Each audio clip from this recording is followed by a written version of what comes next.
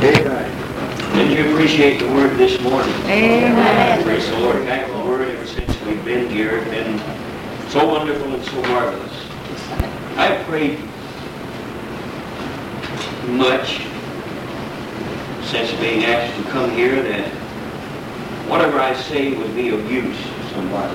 When I was a young minister, I preached more or less in a vein that if I could preach good, somebody would come up and tell me I did, and it made the day. Now that's always good, and that's fine. But it's not the primary thing anymore. I'm not interested really in what people say. It's whether I can touch the heart, the aim, the core of an individual and do them some good, along with myself. I think that's what the Word of God is all about. Oftentimes we wasted energy and jumping and shouting and hallelujahs and amens mixed in with so much until after some of the services you hardly know what the Word of God has said or anything about it. And God's truth is too solid and too important to be wasted in this manner. My prayer has been ever since Brother Odin has asked me to come, has been God give me something, lay it on my heart, your word that would help somebody every day, that I might be able to accomplish your will in my life as well as in theirs. And that's my heart's desire this evening, is to be able to speak some words, something that would some way or somehow lodge into your heart so that it wouldn't be forgotten. It matters not whether you remember me or not. That's not the important thing at all. It would be good sometimes if we got past the time where maybe you wouldn't even remember what preacher spoke it. You just remember that the word was spoken. Amen. And that it was a reality and it had something in our heart. Right. This way that does away with the personality of man and gets you back again to the personality of God through Jesus Christ. Yes, amen. I think maybe sometimes that's what God is asking of us. I would like to read to you a portion of Scripture, I think, found in St. John, the 13th chapter, I believe it is, the 21st verse. I want to read 4 verses from the 13th chapter of John, beginning with the 21st verse. I want to speak about something that maybe right off won't make too much sense to you, but if God will give me the ability, maybe I can just get it out. Maybe it'll lodge in your heart and do you some good. 13th chapter of St. John, and says, when Jesus had thus said, he was troubled in spirit and testified and said, verily, verily, I say unto you, that one of you shall betray me. Then the disciples looked one on another, doubting of whom he spake. Now there was leaning on Jesus' bosom one of his disciples whom Jesus loved. Simon Peter therefore beckoned to him that he should ask who it should be of him of whom he spake. Then he, lying on Jesus' breast, saith unto him, Lord, who is it? Now I'm not going to entertain the subject of who it is and the betrayal of Jesus by Judas. But when I was reading that several months ago, in fact it's been better than a year ago, God brought my attention to the verses where it says, 23rd verse, now leaning on Jesus' bosom was one of his disciples. And then it goes on down that Peter then beckoned to find out, and he beckoned to that one lying on Jesus' breast. And I'm one that believes that the Scriptures are written for purposes, that God has no fill-ins in there, and that everything that is recorded has something in there for us. Oftentimes it's real plain and it jumps out at us, and other times it kind of like a golden nugget or a grain of truth. Sometimes it just lays hidden and waits for us to mine for it and to discover it. And Jesus spoke something to my heart in this about the one lying on Jesus' breast. And he showed me that there was symbolic language in this. John had discovered something 2,000 years ago almost that medical science is just discovering now. John had discovered that there is a sense of security leaning upon the breast of someone that you love and you know loves you. he found out that all fear went away whenever this happened. And Jesus is speaking in a sense to you and I that there's symbolic language in this. And then when he brought that to my attention, and there were different messages on it, they are bringing more and more to light. Medical science is about the various usage of heartbeat. You ever sometimes just wonder, now, oftentimes we think this is just a little bitty old thing that pumps blood. And really, this is one of its functions. Right. But did you ever realize that God might have placed that in there to do another job? To help us in other ways to realize that. I went and read some of the wonderful things that has been happening, and they still are. One of the first ones to discover this, of course, was a Japanese doctor that found out that a baby crying that could not stop crying, all he had to do is just amplify the heartbeat of a mother to that child, and the baby would just automatically stop crying. There was something about the heartbeat of a mother that would soothe that baby. And then in a small town in Nebraska, there was a child that fell down a 20-foot well shaft, and can you imagine the fear that must have been in the mind and heart of that child? There he was down there in darkness, fear gripped his heart, and no doubt he was in quite a state. And they played an amplified heartbeat of the father that was lowered down 25 feet in that well. And immediately when that child come into that amplified heartbeat of that father, he quieted and it soothed him. Thank God.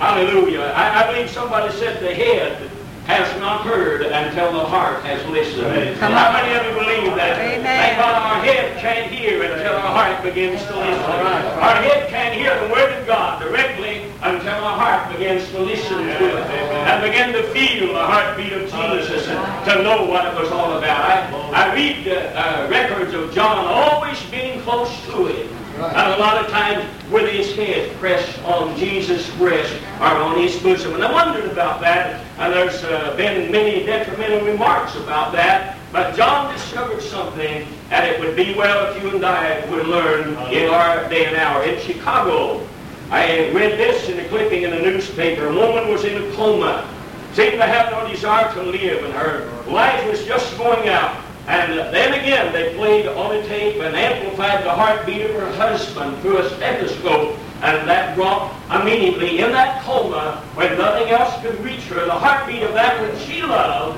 and loved her immediately brought a response from that coma. In New York, there was a man died, and he was alone. And he was in terror. And his wife was injured and couldn't be with him. They played her heartbeat and played it in the ears of that man that was dying. And he was able to get about himself and get his wits about himself, and he died with some honor. Just the heartbeat of somebody that loves us or somebody we love can do something about the fear that is within us in the darkness. And you know, after that, I can remember. I never could figure out exactly why, but I can remember when I suffered so much during those 8 years, and the doctors told me I was dying, and that was it. And then I would have attacks, and I would think this would be it. And I don't care how close you are to God, or how much you're secure in Him. When you're faced with death, there's a certain amount of fear that comes. And I found out, I don't know if my wife knows this or not, but I found out that she could hold my hand, and that would help some. I found out that she could just simply be there, and that helped some. But when I would get so much in pain and so much in fear, she would some way cradle me and push me close to her bosom, and I'd lay on her breast, and I could feel that heartbeat, and it did something for me. All fear went away, thank God, and all doubt, and all darkness, because there was somebody that loved me, and I loved her, and all at once, all the fear was just gone. Hallelujah. Now what I'm trying to say is that the heartbeat of a mother with a child, or a father, or a heartbeat of a wife, or something like that, could soothe and quieten a baby in the natural. Thank God, just think what it would be if we could be stethoscopes to amplify to a lost and dying world the heartbeat of our Lord Jesus Christ. Amen. Hallelujah. His heart still beats for us as well as bleeds for us. And can you imagine what it would be if you and I could just be human stethoscopes? Most all of us know what a stethoscope does. It doesn't change the heartbeat. It doesn't change the rhythm. All it does is just amplify it. Thank God, just press it closer there, put it in the ears, and it amplifies. And that way you're able to feel and to know. And some way or somehow, I have the feeling this evening that is exactly what God would like for the church of the living God to do today. It's bend our ear to Jesus and feel his heartbeat and then amplify it to a lost and fearful and dying world in our day and hour. We know what it's like, and we need to get close enough to Jesus just to simply lean on his breast. John, of course, you always find him close to Jesus. I admire that about John. He was always close to Jesus. Not that he wanted to be selfish, but because he recognized his security was in his master. Yes. Thank God. Sometimes it would do us good to recognize there is no security in the world, no security in man, and if we're going to be away from the doubts and fears of this world, we need to get close to our God. Amen. Hallelujah. And we need to stay there. Now, John was God's first stethoscope. And why? Because he had an ability to love. You ever notice him? And his love was not mediocre. It wasn't just a so-so thing. It was a love that could not be intimidated. Right. Nobody could intimidate John's love. Fear would not force him to stay outside Palace Hall. Although Peter was out there denying that he even knew Christ, you'll find records John was in there, thank God. Even in fear and in trembling of his life, he still wanted to be close to his master. Even when he was forced to take his life, John still recognized there was something about his master that a closeness only would solve. Hallelujah. Those cords of love that he had, thank God, getting close to the cross in fear and superstition. And there wasn't much of that, and we don't have time to go into the fear and superstition of hearing a tomb in those days of somebody that had been buried. But much of it was there, and it was in that area. But it didn't keep old John from entering into that tomb. Thank God, and looking into the darkness and being able to say, I don't see him there. Thank God, a personal witness that he is not there, he is risen. Looked in, entered in with Peter, and there he was. And John is bringing to us through this Bible the heartbeat of God. And if we could feel it, we wouldn't be afraid. We could feel his tender touch. We could hear his gentle voice, as it said, fear not. I like the words that says, lo, I'm with you always, even unto the end of this world. Whatever circumstances might come our way, our God is there. And God, he's standing with me, and he is, regardless of the storms of this life. He comes walking on the highest waves and bids us to see him and recognize him. Thank God. And new hope springs in our heart, and from within us we hear a heartbeat. And I do. I get close to Jesus sometimes, so much that I hear a heartbeat of one that loves us. Now, John, I'll say again, can amplify and transmit the heartbeat of the Lord Jesus Christ and God to us through his writings in St. John. Why not us, as a church, be able to transmit and amplify the heartbeat of God to a troubled, to a darkened, and to a lost, and to a dying world? I've said it often, of all the things this world has created, we, God's church, is the only hope this world has. And if we fail, everything has failed. Hallelujah. And then we must not fail. There's a world depending upon that. There's lost and learning and undone, and it's dependent upon our actions and what we do, and just how important God is in our life. The old saying always comes back, action speaks louder than words. I can proclaim Christianity and how good it is until it runs out my ears and fills this room and go down there. And nobody pays too much attention, especially the younger generation, to the things that we say, and always looking at our actions and what we do, and really how much do we love God. There's a challenge to a lost and a dying world. And there's so many different areas that God's heart through Jesus beats for us. It beats for us in a burning way. It beats for us in an honest way. His heart is always beating with honesty, trying to get us away from hypocrisy and all of this. His heart beats with interceding ways and on and on. But right now, this evening, I would like to deal with a way that God's heart beats for us, and an example He left with us. And Jesus had a submissive heart. All right. And I think it would be good sometimes if we come up close enough to Him and lay our head, in a sense, symbolically speaking, in the Spirit upon His bosom and listen to that heartbeat in submission to the will of God. As that place that He was staying in becomes submissive to the great omnipresent Spirit of the living God. Where His will meant nothing to Him, His desires were dead immediately, and how He walked He cared not, as long as He was in the bosom and arms of Almighty God. Hallelujah. Let's look at it. To be submissive, oftentimes we think we're maybe weak. And many of us, through pride, wanting to stand with our importance, fails to experience the blessings that would come by being submissive. Let me read you, I think if I can find it, Matthew 26, 36 and 39. Real old familiar scriptures. And there we see the height of the submission of Jesus. Talks about coming into Gethsemane. That then cometh Jesus with them to a place called Gethsemane. Saith unto His disciples, Sit ye here, while I go and pray yonder. And He took with Him Peter and the two sons of Zebedee, and began to be sorrowful and very heavy. Then saith He unto them, My soul is exceedingly sorrowful, even unto death. Tarry ye here and watch with me. And He went a little farther, fell on His face, and prayed, saying, O my Father, if it be possible, let this cup pass from me. But note very carefully that submissive will of Jesus. That had always been. It really wasn't all that hard for Him to say that in Gethsemane, because He had said it all His life. Hallelujah. Oftentimes we find it hard to be submissive in times of trouble because we have not experienced and don't even know what submissiveness is from start to finish.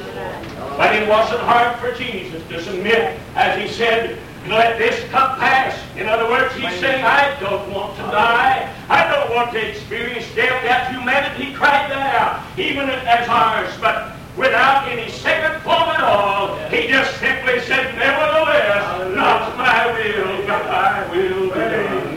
How would God do with a church that would cry out every day and every hour, not my will, not what I desire, not my life to live, not my spirit to follow. And God, what do you want out of me? Where do you want me in the body of Christ? What am I supposed to do? I've been born in here. I've been sitting here. I'm part of it. Nevertheless, God, however it goes against my grain, whatever you want me to do, that I'll do. That was the submissive heart of Jesus.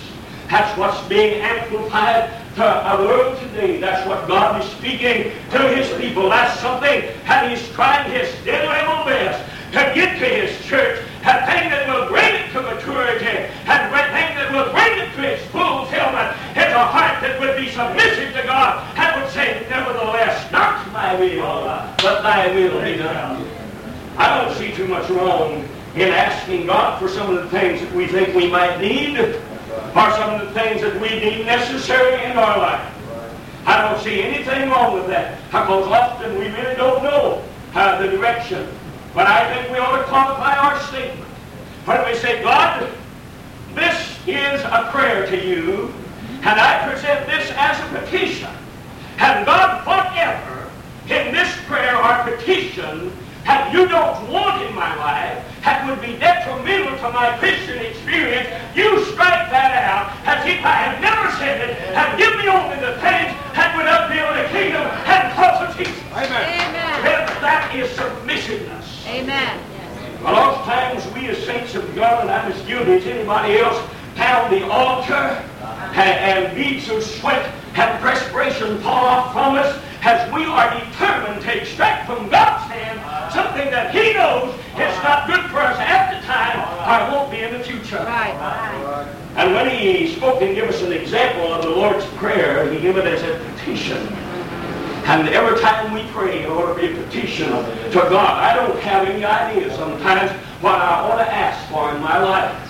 I don't have any idea sometimes what direction He wants me to go. And there's a lot of things I think I ought to have, and I would be a better minister, a better qualified minister. I would have more abilities. I would have more ways of reaching people if I had this. That's what I think. But some way, somehow, I have got to come to the realization that I am not my own, that I have been bought with a price, a precious and a dear price, and I must be submissive to that one that owns me. Amen. Hallelujah. Praise God. Praise God. Praise the Lord. Hallelujah. Let's look. You're not weak when you're submissive. Let's look at Peter's strong emotions. And let's look at Paul's intellect. One of the wisest men they were. Ever was, I suppose. And Peter with his strength wanted to grasp things and get a hold of things. But is this now, and I ask you, look back over the time when, not in the weakness of Peter, but let's look at his strong points, when he stood up in the midst of all of that multitude, and right in the very case of the ones that he denied Christ in, stood up when they said, men and brethren, what must we do? And he, without any qualifications at all, says, repent every one of you, and be baptized in the name of the Lord Jesus Christ, for the remission of your sins, and you shall receive the gift of the Holy Ghost. Amen. And that was truth, and that was gospel. Amen. And then look at the time when the very shadow of Peter, as he was walking, cast over those that were lazy.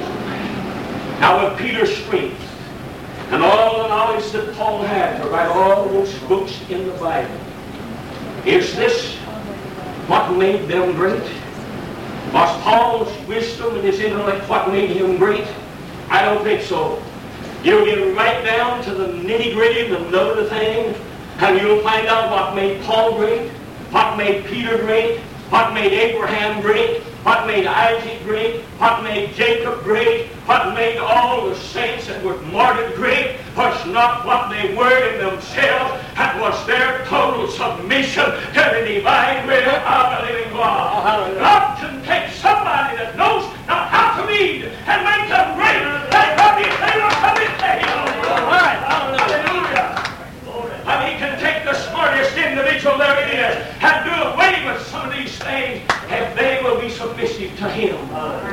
The Apostle Paul did not ever forget his wisdom. He just said, I don't count it anything. It don't mean anything to me in comparison to the living God.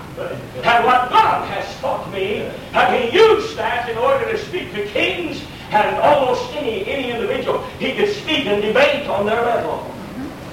Hallelujah. But it was the submissiveness. As we submit to God, and here's a good lesson we all need to learn. To be in total submission to God. Now here his heartbeat of submission now. Watch him as he, the great example of all humanity, demonstrates what it actually means to give total commitment. Total commitment. There's a little joke with that, but I'm not a joke teller, so I'll probably get mixed up. I won't even tell it. Praise the Lord. My wife tells me I'm allowed one joke every revival. That's all she allows me to tell. Amen. Well, I won't, in these teaching sessions, I won't attempt to tell that. Thank the Lord. But it does take total submission. Praise the Lord. When we submit totally to God, there's one thing in there we often admit. When we're in total submission to Him, we're in total submission to His timetable. Right. Not ours. Amen? He holds this thing in His hand. Yes, He does. He's got your future in His hand. He's got an outline. He knows every in and out of you, every weakness and every strength. Many times we want something and we want it now. As the old boy prayed, said, God, I need patience and I want it right now. And a lot of us are the same way. Father, we want something, but we want it right now. That being submissive to God means being submissive to His timetable. All right. When does He want it? Because after all, He knows when it is needed in our life. The great characteristic of David's faith, I've often said and often heard people say, and I wish I had the faith of David.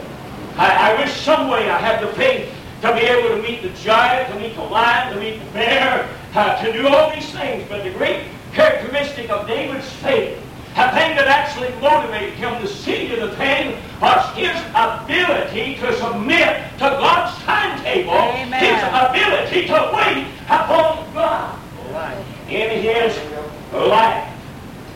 Notice what he said in Psalms, I shall be satisfied when I awake in thy likeness. Amen.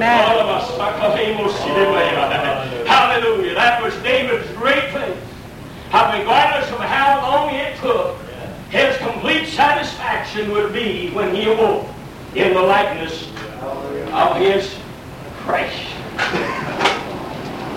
The best sorting. We're in a kind of a sorting time, testing time. But the best sorting and separating tool that God has in lives is delay. If you want to test your mettle and test your character, let God put a weight upon you, a burden, and you know that that's your job, and you know that you've got to do it. And in some way He sets you there and says, now you stand there a while. That's delay. That's delay as far as you're concerned, not to God. Because there's no delay in God. He knows where He's going from start to finish. If we're ever retarded in a sense, it's because of us, not because of God. That is the greatest testing tool that there is, and the greatest separating tool. It'll separate the men from the boys. Amen. Separate the babes from the mature ones. It's when we just say, God, I will wait on you until it's your time. I'll be there with you. Friend, that's hard. Yes, it is. That's hard when God loads something on you and says, now you're going to have to do this. And all that burden, and here you are, man, just like a horse, you're chomping at the bits and you're wanting to go. And you know that it's your job, you know you're going to have to do it. And here you are full of zeal and desire and determination. And you want to go, and God says, let's wait a while. All right, come on. Let's just wait a while. Come on. Hallelujah. Oh, how we cry. How we fret, and how we think God is so unfair and unjust. And then after it's all over, and after we have been, in a sense, delayed as far as our actions is concerned, and then we're set on that road, usually we will meet an obstacle or a trial that if we had been dispatched at that time, we would have never been able to overcome it. That's right. It would have killed us. It would have destroyed us. It would have eliminated us, and God and His omnipotence. And He said, you stand there a while and wait till I prepare you for the task. Just wait until I get you ready. There's a world that's lost and dying and undone. People are caught up, a lot of them, in sin today, simply because they would not submit to wisdom. Amen. That's true. There's lives simply that are filled and riddled and have their whole spiritual life punched full of holes because they would not submit to their waiting. We must have complete submission. Satan's doctrine, of course, completely opposite from God. Satan says, if it feels good, do it. In other words, you satisfy the appetites of the flesh upon their manifestation and their demands. A lot of times, if we're not careful, Satan will just smile. Amen. Come on. To make us feel like that what we want to do is God's will, when all the time it's what we want. All right. Hallelujah. And actually, He's appealing to us and to our pride and to our sense of value. And He says, satisfy the appetites of the flesh. When they manifest themselves, instead of fighting against them, satisfy them. And have you ever found out that if you do that, they'll go away for a while, Amen. They will. And then sometimes even the very next day or next moment, they'll come back again more demanding than ever before.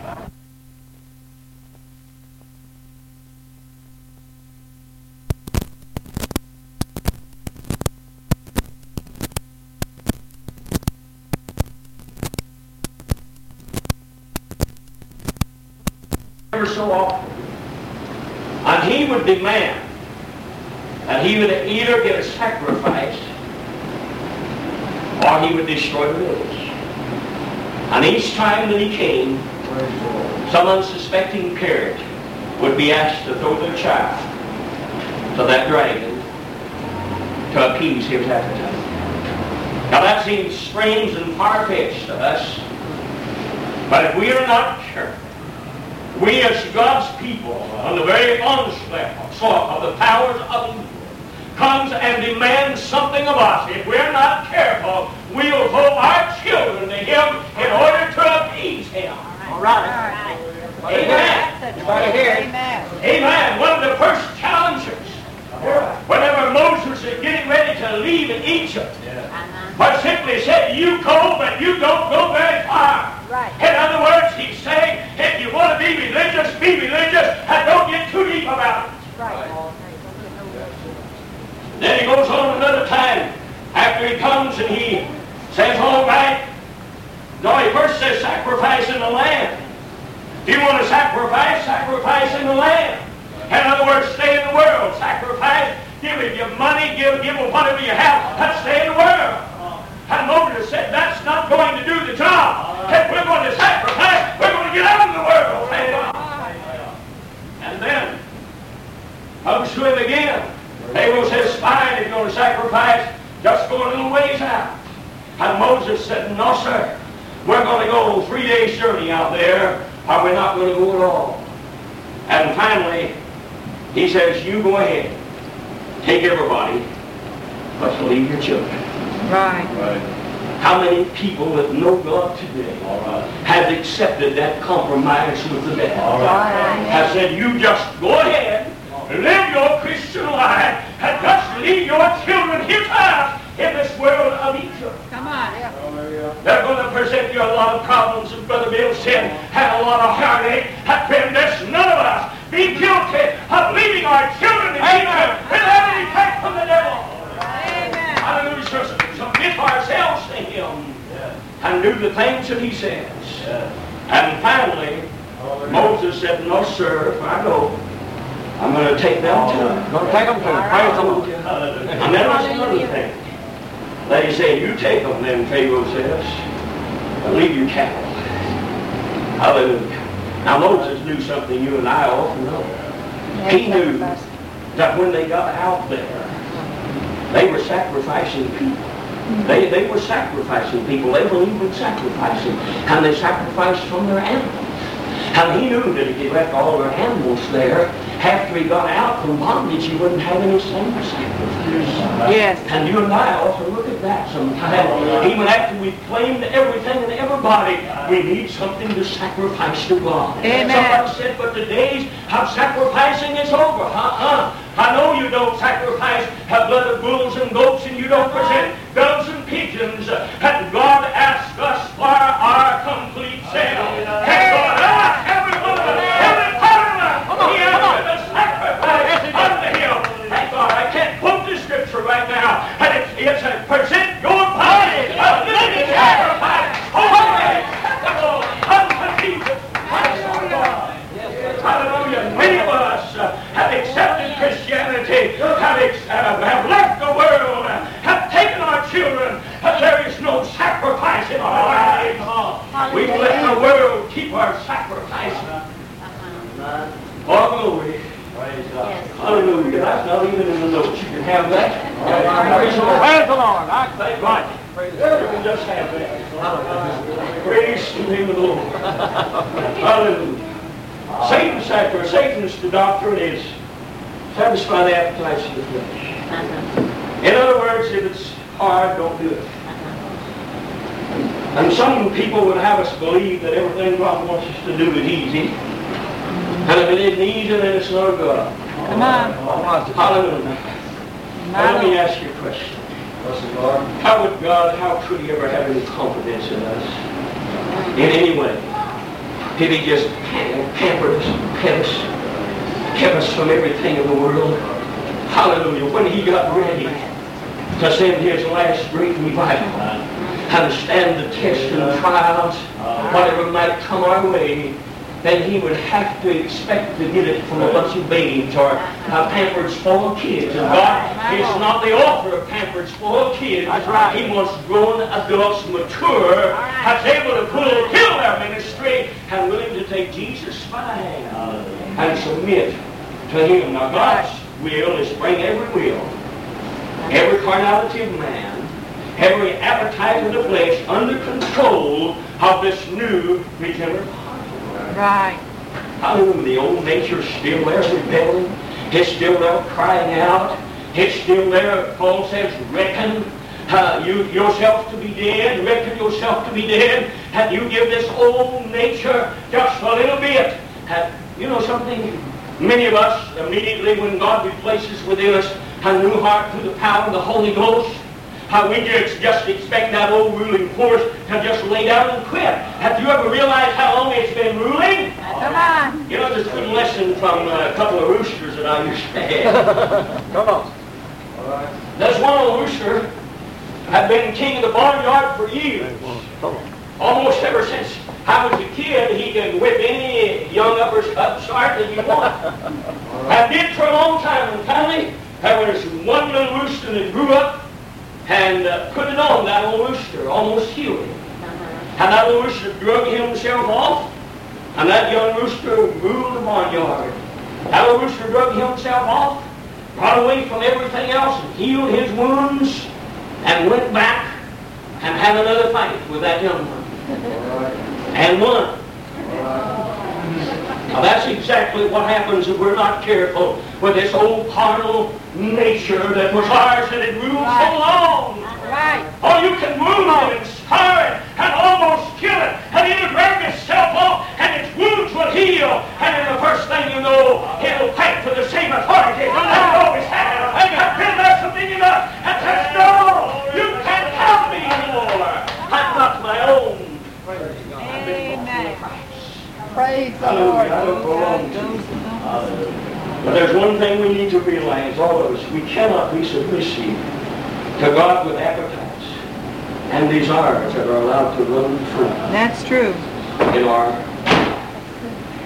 the greatest heroes of the Bible had hearts that were submissive to God. Hallelujah. Often contrary to logic, contrary to common sense, and even contrary to self-preservation. Let's look at that again. Hearts that submit, contrary to logic.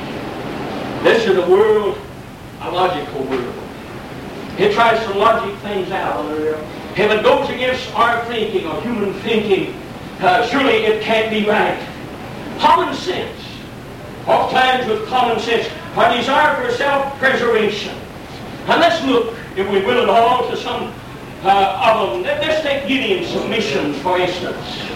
And let's follow him as he had an army ready for war. 32,000 of some of the best soldiers that man had ever had. And we thrilled at the shout of his victory. We know he won. We already know the ending to that story, but Gideon didn't remember that. We do. Right. And we can say, he should have faith, but he didn't know the end. Like a lot of us don't know the end yet today, but by faith we persist. And we shout with Gideon and his victory. And I wonder sometimes if we can imagine the doubts and the fears that assail Gideon at each reduction of his forces. Now this is against logic and common sense that you would go and meet an enemy. 32,000 wasn't enough. And he kept reducing them down until finally 331,700 of them was put over here someplace because Gideon didn't want anybody there that had an ounce of fear in them. Good lesson there.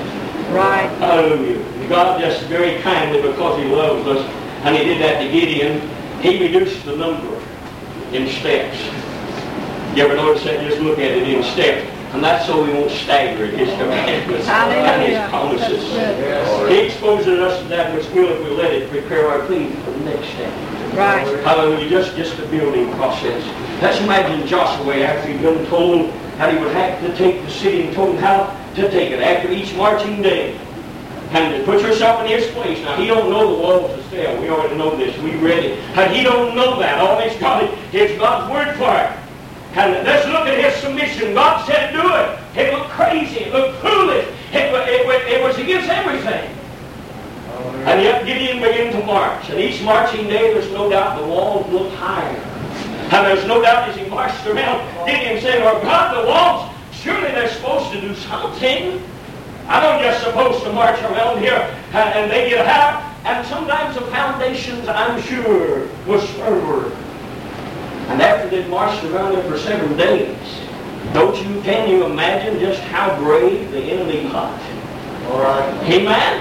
Come Can you on. imagine they're looking over the walls and then looking at those foolish Israelites walking around that wall? Look at them. Come on. And look how brave they got. They probably said, if this is all they can do. Can you imagine something inside of Joshua? That old nature of his, has it tried it out? And yet inside of him, he said, I have submitted myself to God. I have taken these people and going to do what He tells me to do.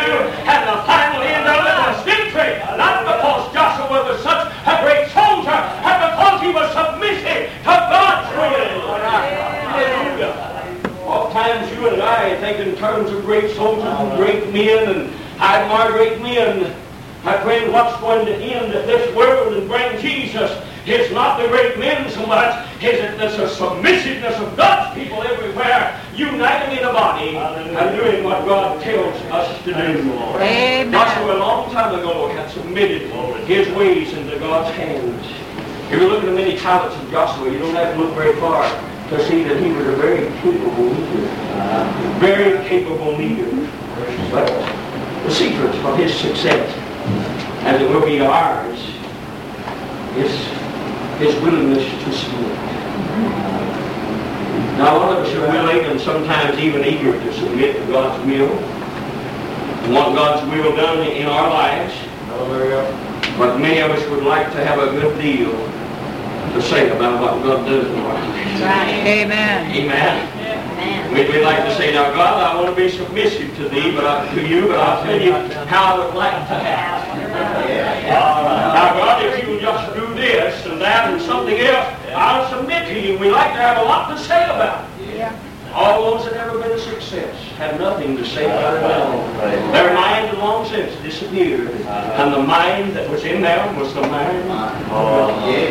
And that's what God said, let this mind be in you, which was in Christ Jesus.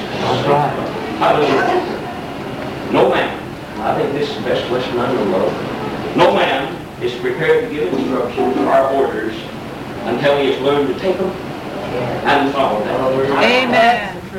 Teachers must first be students. Ministers must first be saints. And those who are strong in Christ must see themselves weak and submissive in heart. Jesus learned obedience to the things He suffered. The Bible says, though He were a son, He had learned the obedience to the things that He suffered. Being afraid sometimes, I know this gets pretty hard to a lot of us. It hit me, and it did wake me up when it hit me. Sometimes I have to be hit in the head with a ball bat in order for God to get my attention. But nevertheless, He does. But many of us hide behind fear. And oftentimes, if we're not careful, that's just lack of submission. A lot of times people are misunderstood. They're shy sometimes. People are shy. They're considered to be snobbish. You know that? Shy people sometimes give the appearance of being the most stuck-up people that there is. But inside there's just a shyness there. And sometimes the sickly can be judged lazy. A person can be a healthy specimen of a man or a woman, but nobody can see it inside. And they're just judged on outward appearance of just being lazy. And weak personality sometimes is thought to be unmoral. But that's not what humility is. And cowards sometimes may be submissive in nature when they're not totally submissive to Christ. There's Right. a lot of us says, I'm afraid to witness, I'm afraid to teach, and I'm afraid to do this, and I'm afraid to do that. But just let me challenge you now. Don't get mad at me or throw a chair. But could it be true that this fear stems from being self-centered and proud and arrogant and unyielding and afraid of failure? Amen? Hallelujah. This could be so true and yet so camouflaged by the powers of the enemy that even we are not aware of what it is all about. Satan has got a lot of saints sitting on the seat for fear. Fear, not necessarily fear of things outside, but fear of being a failure. Brother Richard brought it out last night when he was talking about calling that man. And what if he wouldn't do it, or what if he forgot him, and so on. That was fear of himself being a failure, something that would be humiliating. And none of us like to be humiliated. Now do we? The Apostle Paul said he was a fool for Christ. Hallelujah. All of us would like for everybody else to think good of us.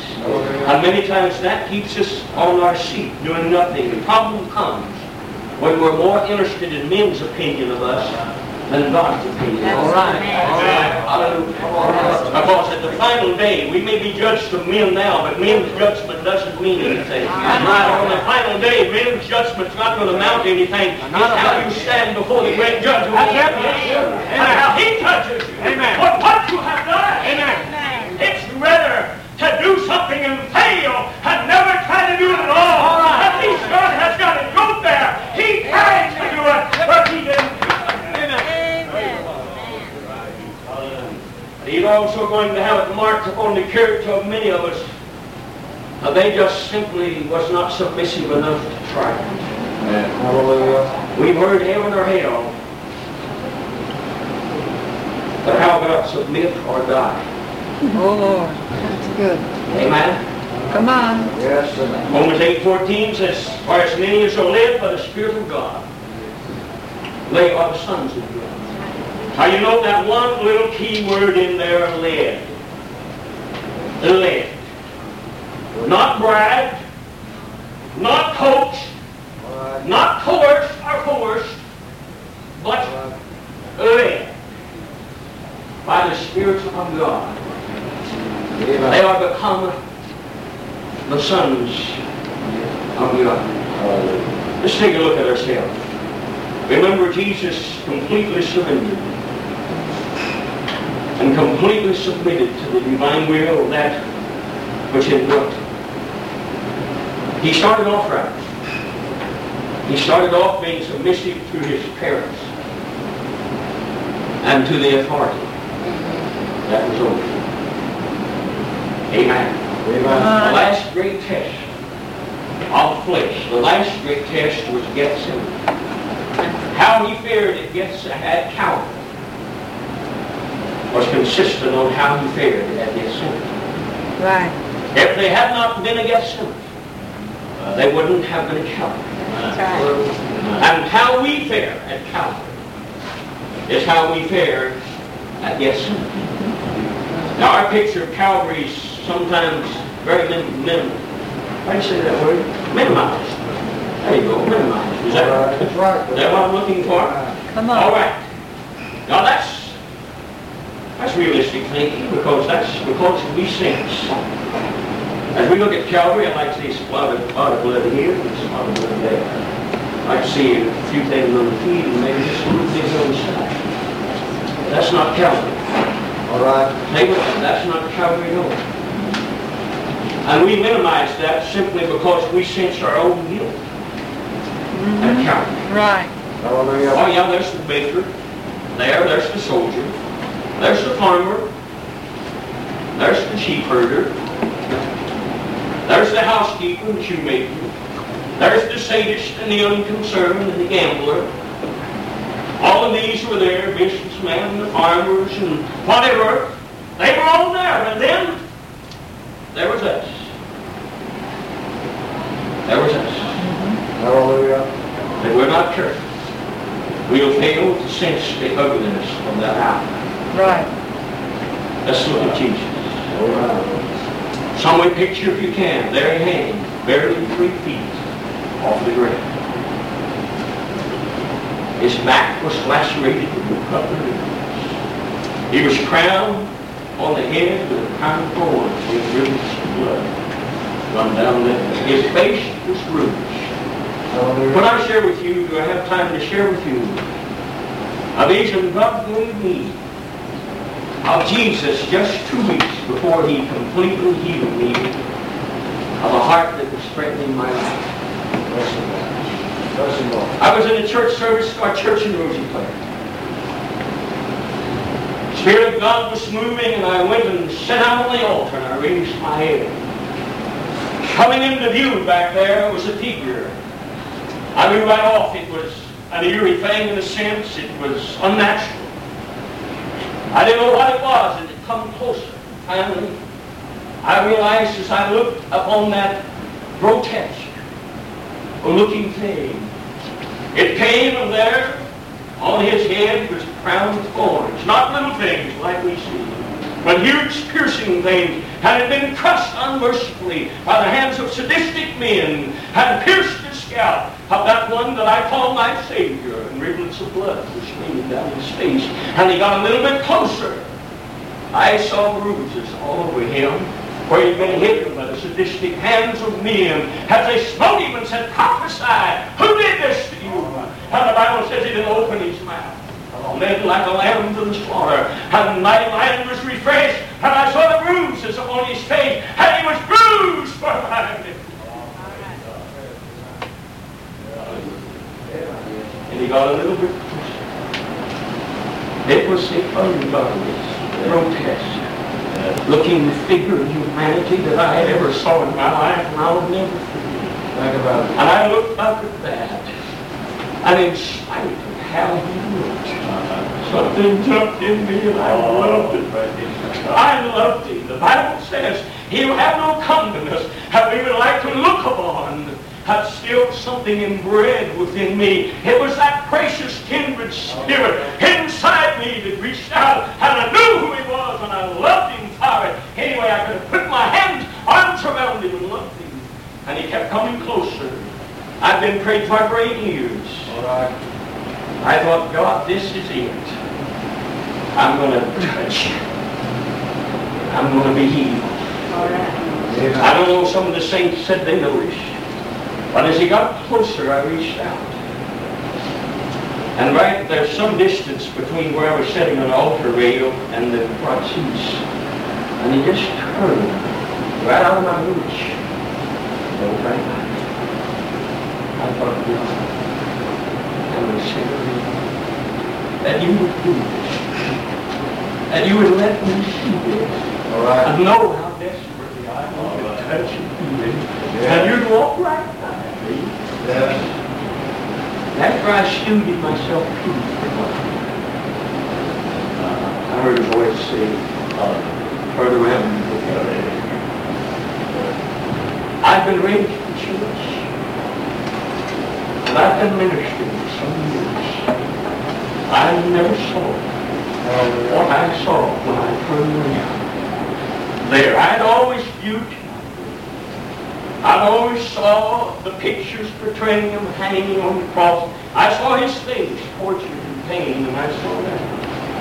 Never one time did I realize that there was far more going on that body of Jesus than what I'd ever imagined. And I turned around, and I saw a back that was lacerated to ribbons. Not one part of that back seemed to be together, and stuff oozing out from it, and blood, and insects was up there, and he was struggling, and he was walking.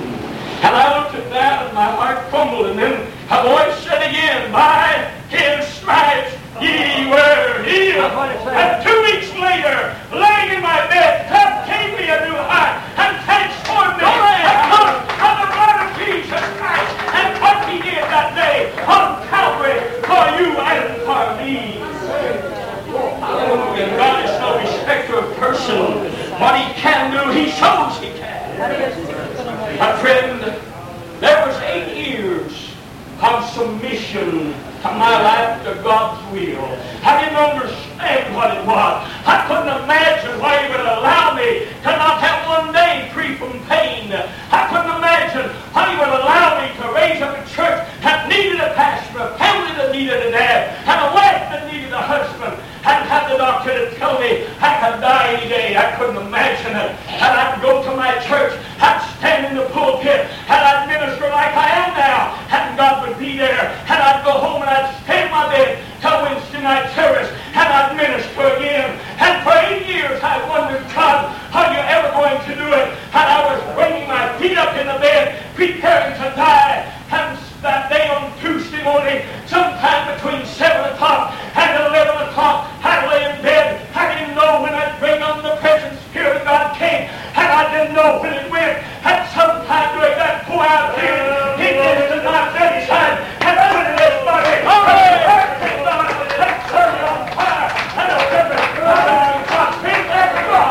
And what He has done, He can still do. Things and miracles are not past. I have a sign on the back of my car that says, I believe in miracles, I am one. Amen. Hallelujah. And all of this, what I'm telling you, is recorded in Doctor's Hospital, in Harrisburg, and in Hardin County Hospital in Roseville. Hallelujah. They took EKGs and the whole bit. And this heart that beats in this body now has no resemblance of that one that was in their heart. Hallelujah. I'm not talking about just the spiritual heart. I'm talking about this natural thing that beats life. And come on. This thing that the doctor said, prepare to die. You won't live to be 50 years old. And I'll be 53 before long. And I feel better than I did 10, 15 years ago. I still got some roads to travel and some things to do for Jesus. And that's 8 years of submitting to God's will when I didn't even understand it or know what I was supposed to do the next day. His back was lacerated. He was crowned with thorns. His body has stripped away all his modesty. Jesus was raised in modesty, and they stripped his clothes off from him. One of the greatest injustices they could do to him, as they made him hang there naked before a raiding mob. Yes, there he was. Them that was around him snarled like bulls, roared like lions, sniffed like dogs, sadistic beyond comprehension of human mind. And yet our Savior there submitted to the will of God until the last ounce of blood went from him. And watch him now, and we'll always be reminded that he submitted. With every breath of painful effort, he remembered his mother. Hallelujah. He remembered his mother. Every breath of painful effort again, he remembered the thieves. And even those who crucified him, he says, Father, forgive them. And finally, with that last ounce of strength and that pain that it took to raise himself up from that zigzag position of that crucifixion, he raised himself up, opened his mouth, and took one last gasp of fresh air. And the last thing he uttered was for you and I. And he said, it is finished. Salvation has come to the world. A brave people, a friend from top to bottom. And salvation has come. And we have access to Jesus right now. I thank God. We don't have to go to the high priest and offer the blood of bulls and goats. And he stands the high priest. That's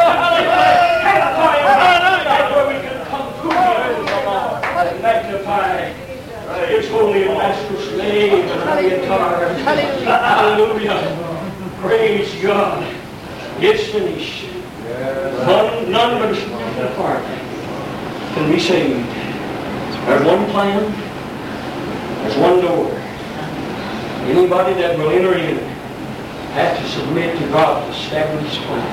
That's right. In their lives. A little bit more into the Lord. Praise God. Blessed Jesus. Blessed Jesus. Submission is not something that just say we're going to do. It's hard. Let me give you an example in closing. Consider those people out here that are dissatisfied in a world of sin, dissatisfied with their weak and loveless and powerless religion. And yet, in spite of their dissatisfaction, they will not submit to a plan that includes no room for appeasement and works of the flesh, even though that would be their salvation, and that would be their peace. But they find it hard to bring this whole nature on this objection. They find it hard to believe that God would demand this. But it is not an unjust demand.